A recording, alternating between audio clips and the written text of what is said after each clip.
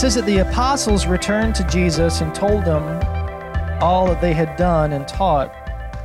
And he said to them, "Come away by yourselves to a desolate place and rest a while." For many were coming and going, and they had no leisure even to eat. And they went away in the boat to a desolate place by themselves. Jesus, of course, because he had been healing all these folks, crowds were just going left and right to find him, and to the point that the disciples had, no time to themselves. Certainly Jesus had no time to himself. When you find and discover this man who is healing and the blind and raising the dead and just all these amazing things that are happening.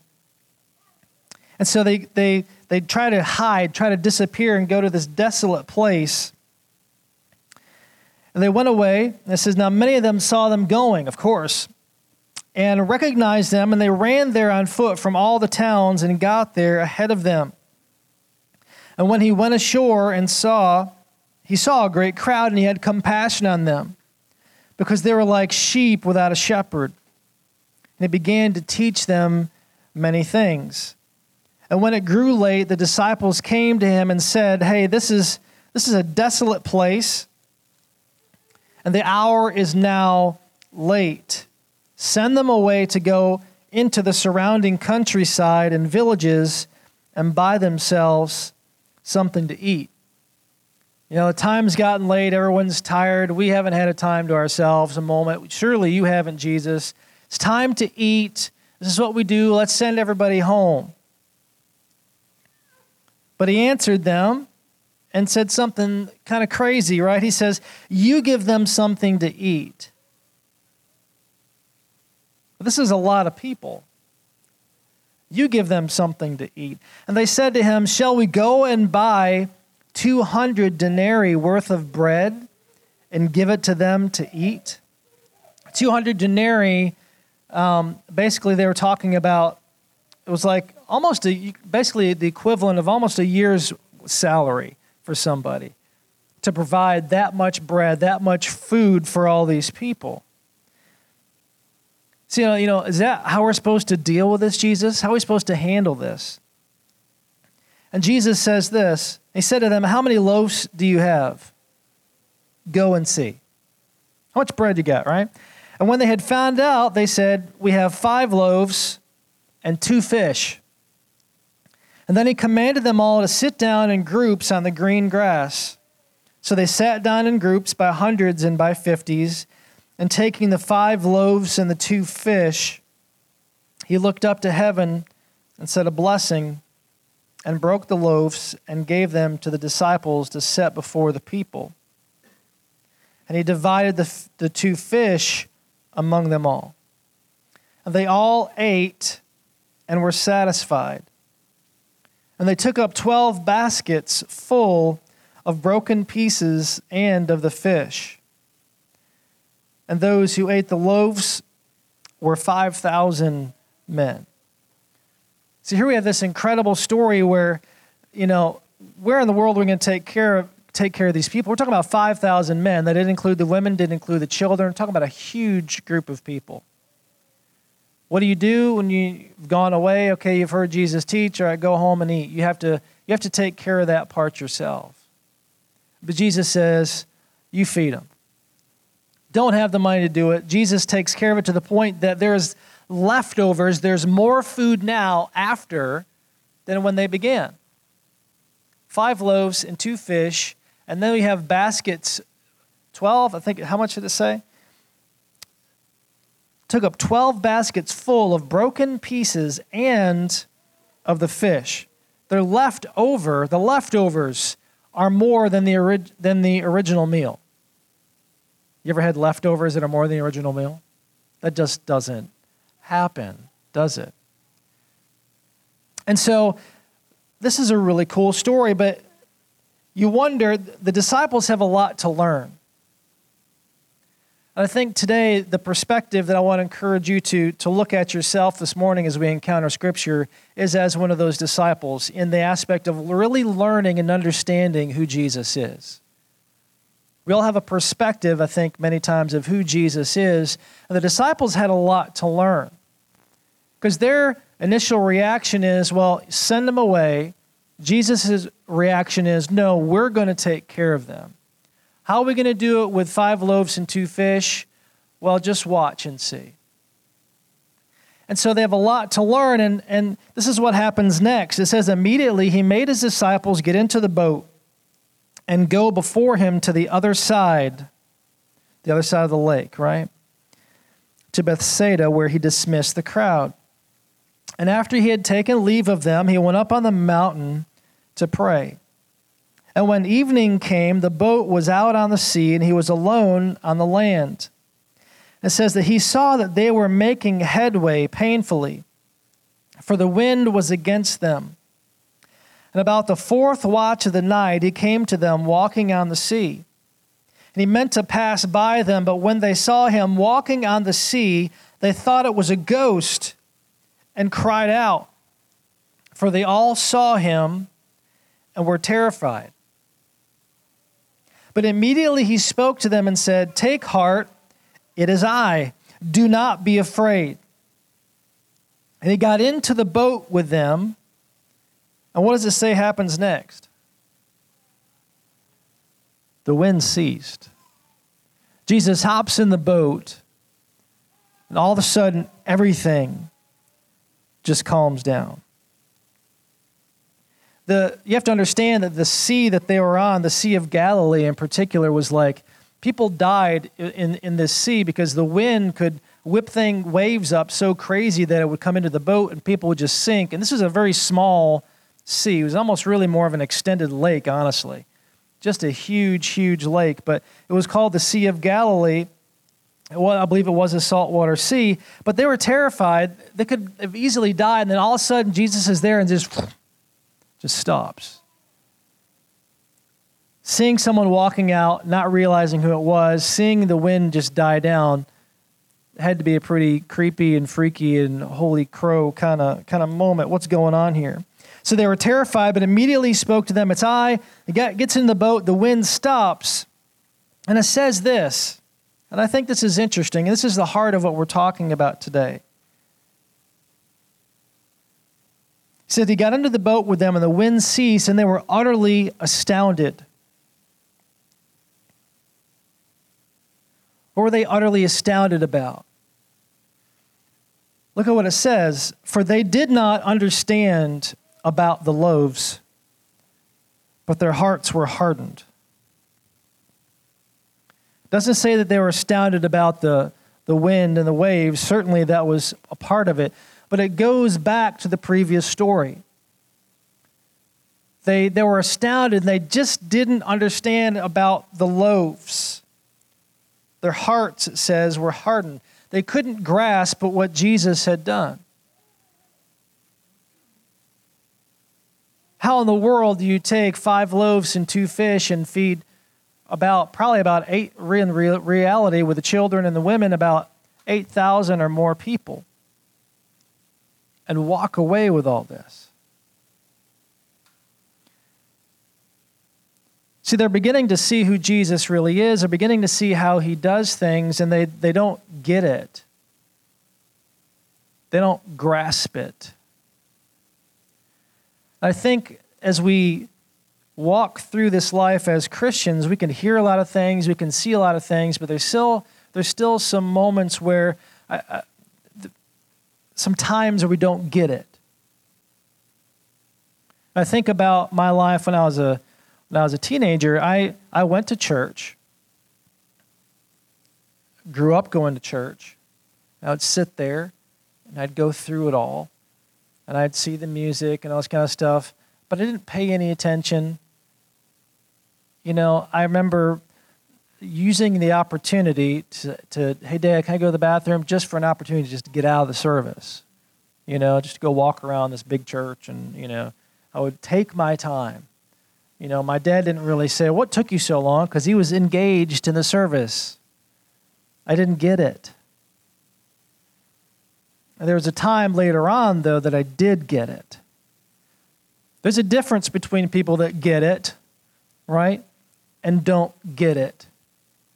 There's different kinds of things that you're involved in, and there's a lot of game talk going on this morning, and so plays this game and that game. And there are some of us, like Diane, my wife, who's on the outside, that clearly does not get it.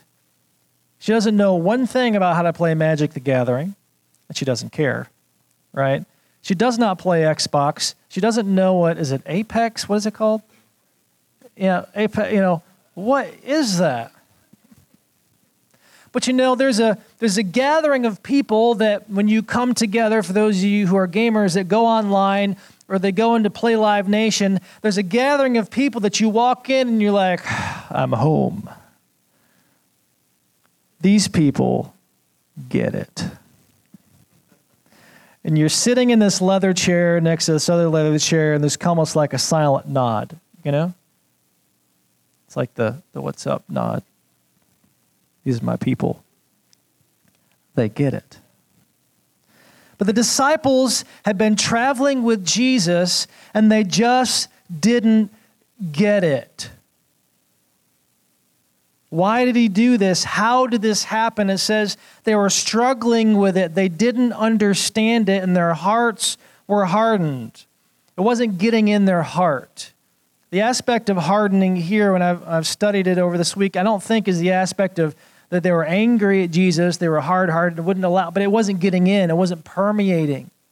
They weren't taking it in. It's like, being back in high school, sitting in that class that you hate, and it's just, it's not getting in. So Jesus does these incredible things, and they're astounded, but they're just not grasping who he is. They don't get it.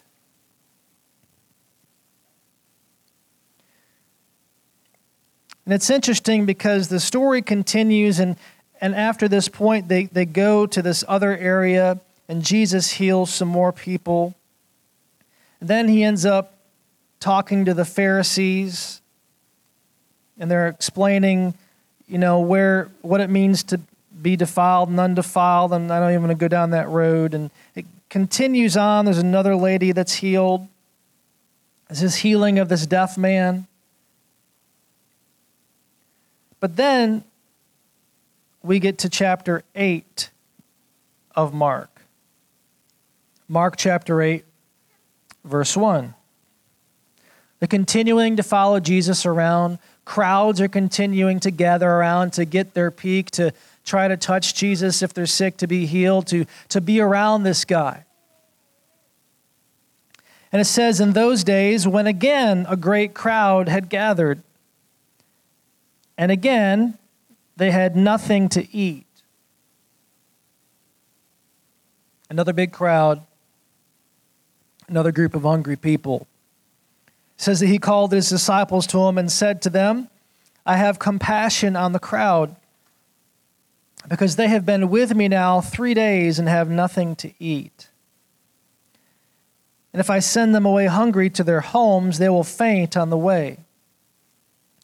And some of them have come from far away. And his disciples answered him, you're a disciple in the crowd. Jesus says, hey, let's feed thousands of people again. What do you say? What do you think? I would be thinking, all right, cool, let's do this thing. Can I like stand next to you this time, Jesus? Because I don't understand how like the bread just kept coming out of this basket after it broke, and like fish are being multiplied. You've turned 5 into thousands. This is great. I want to document it this time. Luke, get over here. You're the doctor. You can document this precisely. Let's get it. Let's get it on. Let's see this happen. This is the second time this has happened.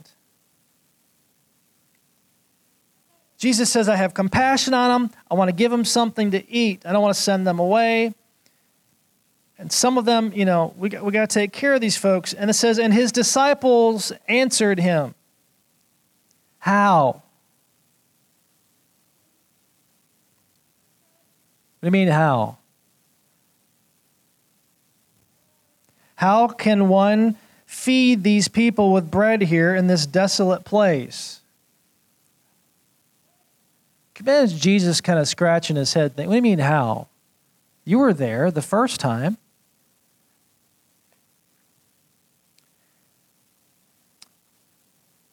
And he asked them, he said, how many loaves do you have? And they said, 7. Well, I've got 2 more than last time. He says, great.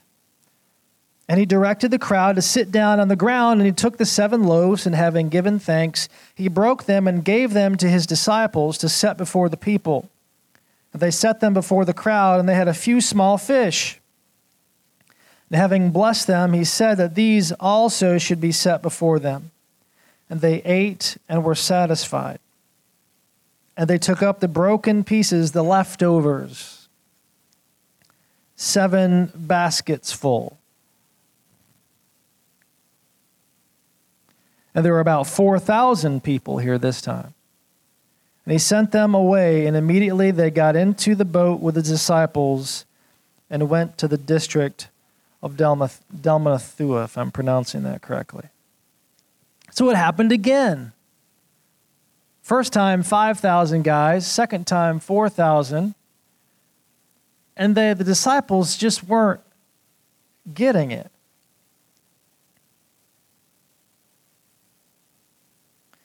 And they carry on. The Pharisees came and began to argue with him, seeking from him a sign from heaven to test him. And he sighed deeply in his spirit and said, why does this generation seek a sign?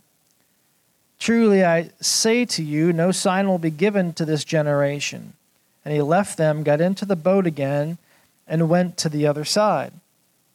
You would think all the things Jesus had already done, all the healings, all those type of things would be enough.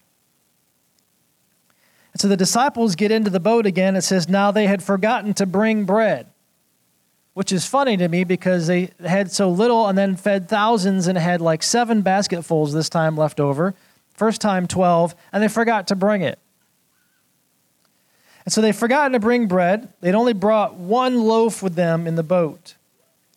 And he cautioned them, saying, watch out, beware of the leaven of the Pharisees and the leaven of Herod.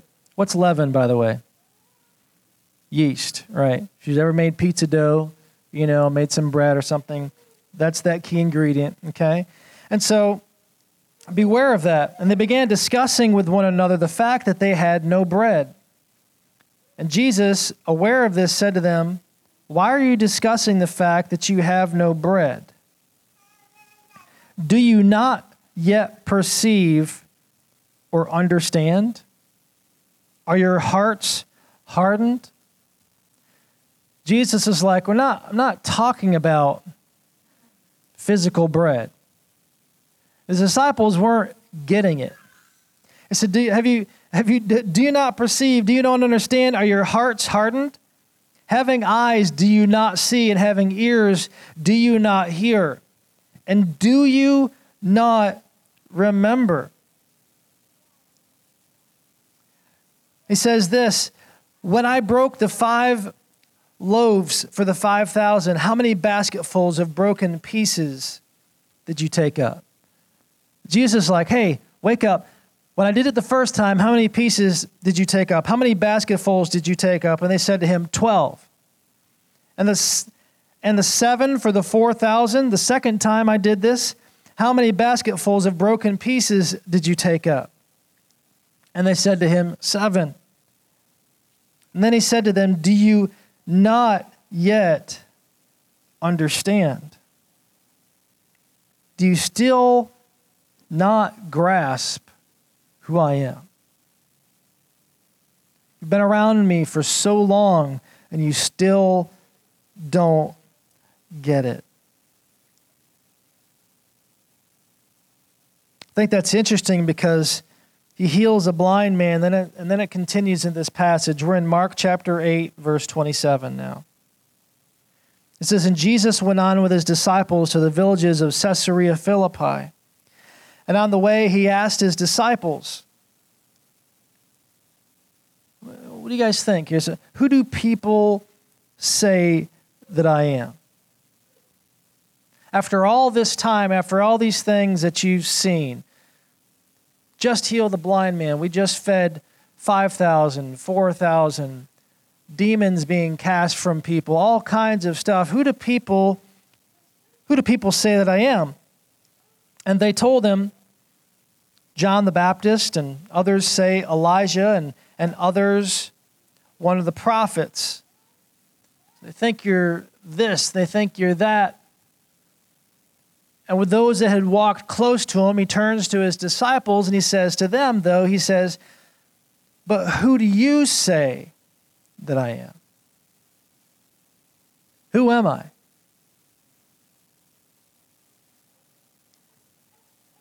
That's really a key question.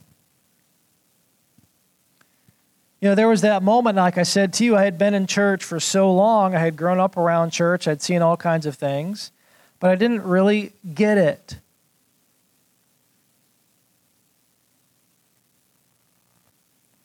And he asked them, who do you say that I am? And Peter answered him and said, you are the Christ.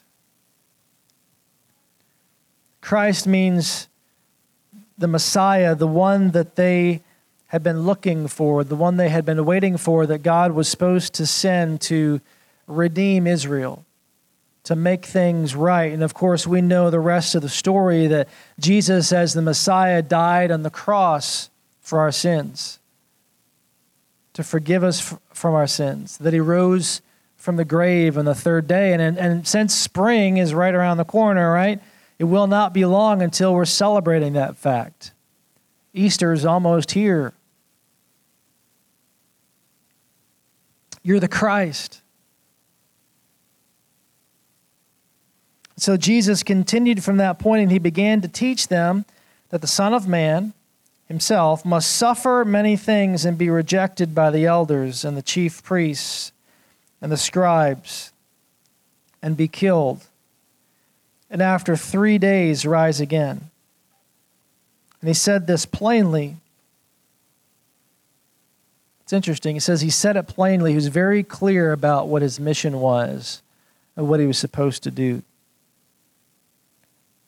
But Peter, the same guy that just a moment ago understood who he was, took him aside and began to rebuke him, saying, no, Jesus, this will never happen to you. We don't want you to die, right? But turning and seeing his disciples, he rebuked Peter and said to him, get behind me, Satan, for you are not setting your mind on the things of God, but on the things of man.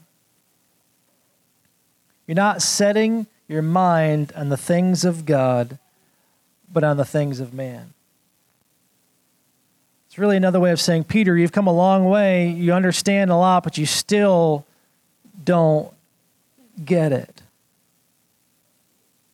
And there's that wrestling back and forth that we have at times between doing things man's way or doing things God's way. Looking at life man's way or looking at life God's way.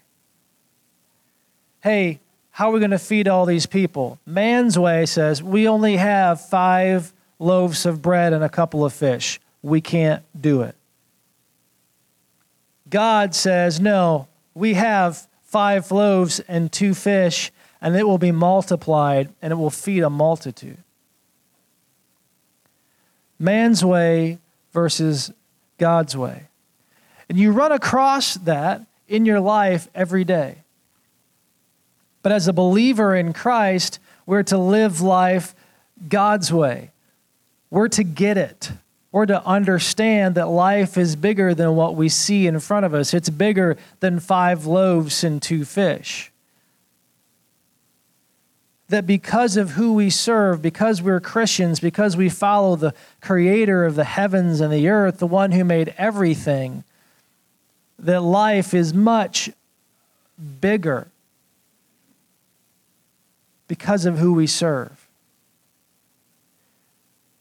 Are we blind or do we really see?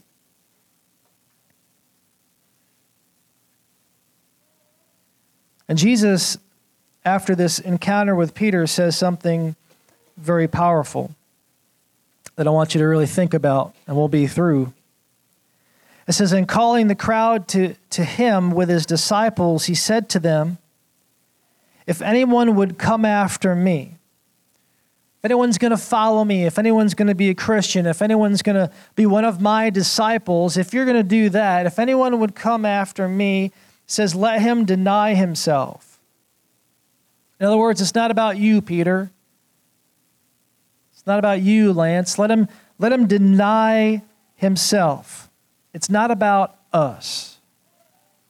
Of course, we're really good at making things about us.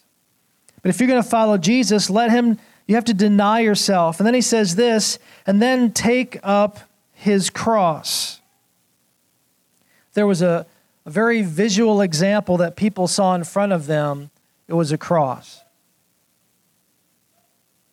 For us, when we look at a cross in this modern age, it's really more of a decoration.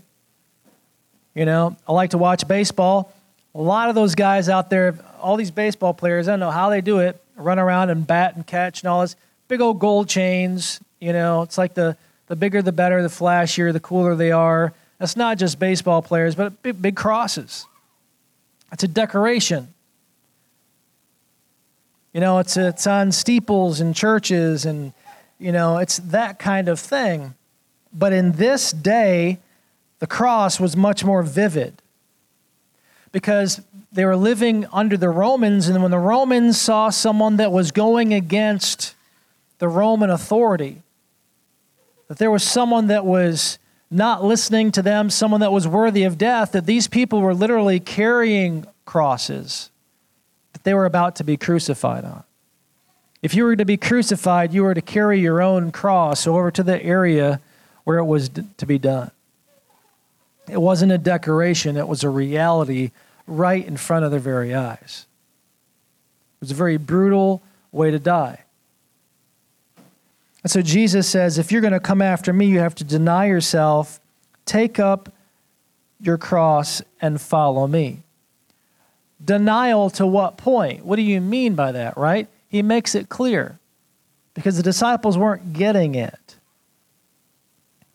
Denial of yourself, not meaning, okay, I'm not going to have cheesecake for dinner. I'm going to deny cheesecake.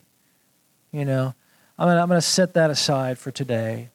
No, we're talking about legitimate denial of yourself to the point that he uses the visual of the cross. That your life is dead. Your life is done. It's not about you any longer. If anyone would come after me, let him deny himself and take up his cross and follow me. And then he says this, and you really have to make sure you're one of those people that get it, right? Because he says, for whoever would save his life will lose it. But whoever loses his life for my sake and the gospel will save it. That's such a conundrum at first. To save your life, you try to save your own life, you try to take it into your own hands, essentially, is what he's saying, you'll lose it. You mess it up. Because you're going to go about it man's way. Peter and the disciples, if they were going to try to figure out those solutions to feeding a crowd of 5,000, would have had to have taken up a collection, would have to have left all these people behind, sitting there starving on the hillside to find loaves and fish, and who in the world is going to pay a year's wage to take care of this group of people for one moment, for one meal? You're not getting it. You try to do it yourself, you try to save your own life, if you will. You don't have the power. You can't feed 5,000 people, but Jesus can.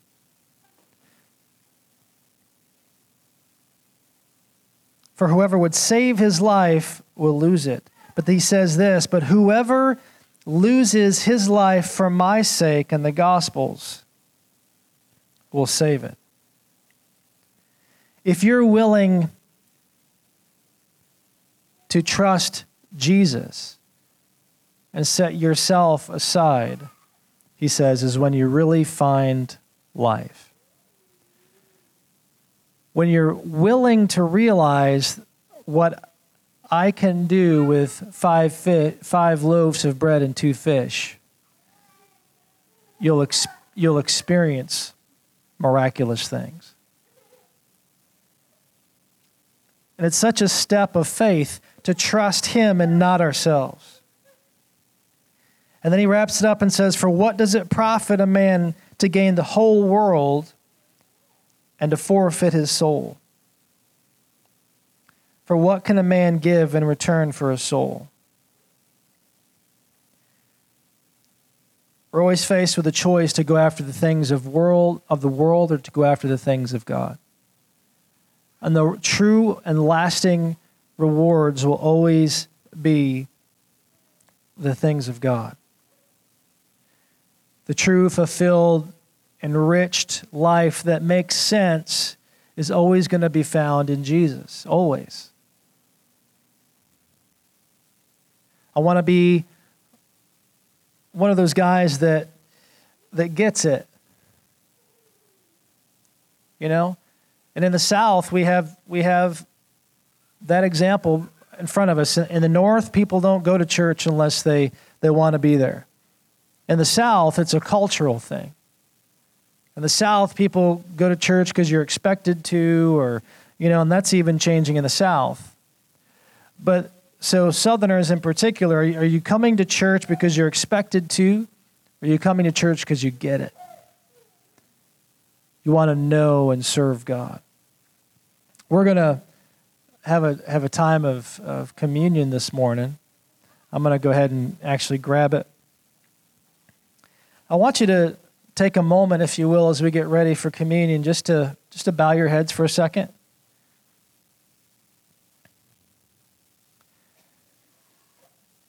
And just take this time between you and the Lord to, if there's just something in your life right now that you need to take to God to make things right, just pray and ask Him to forgive you.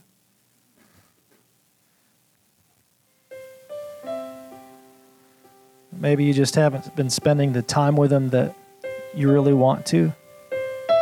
Just ask Him to help you with that. To be one of those people that get it,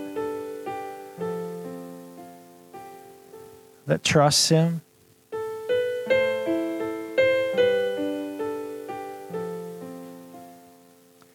Lord, we thank You for this moment together. We thank You that You love us. Lord, we ask that You would forgive us for our sins, Lord, and that You would cleanse us, or that You would draw us so much closer to Yourself. Lord, we love You. Help us to love You more. Help us to trust You with every part of who we are. Lord, as we celebrate communion together, Lord, this morning, we just want to take this time to remember You, to remember what You've done for us on the cross. Lord, Your blood that was shed for us, Your body that was broken. It's in Your name we pray. We're going to take communion in a different kind of way today.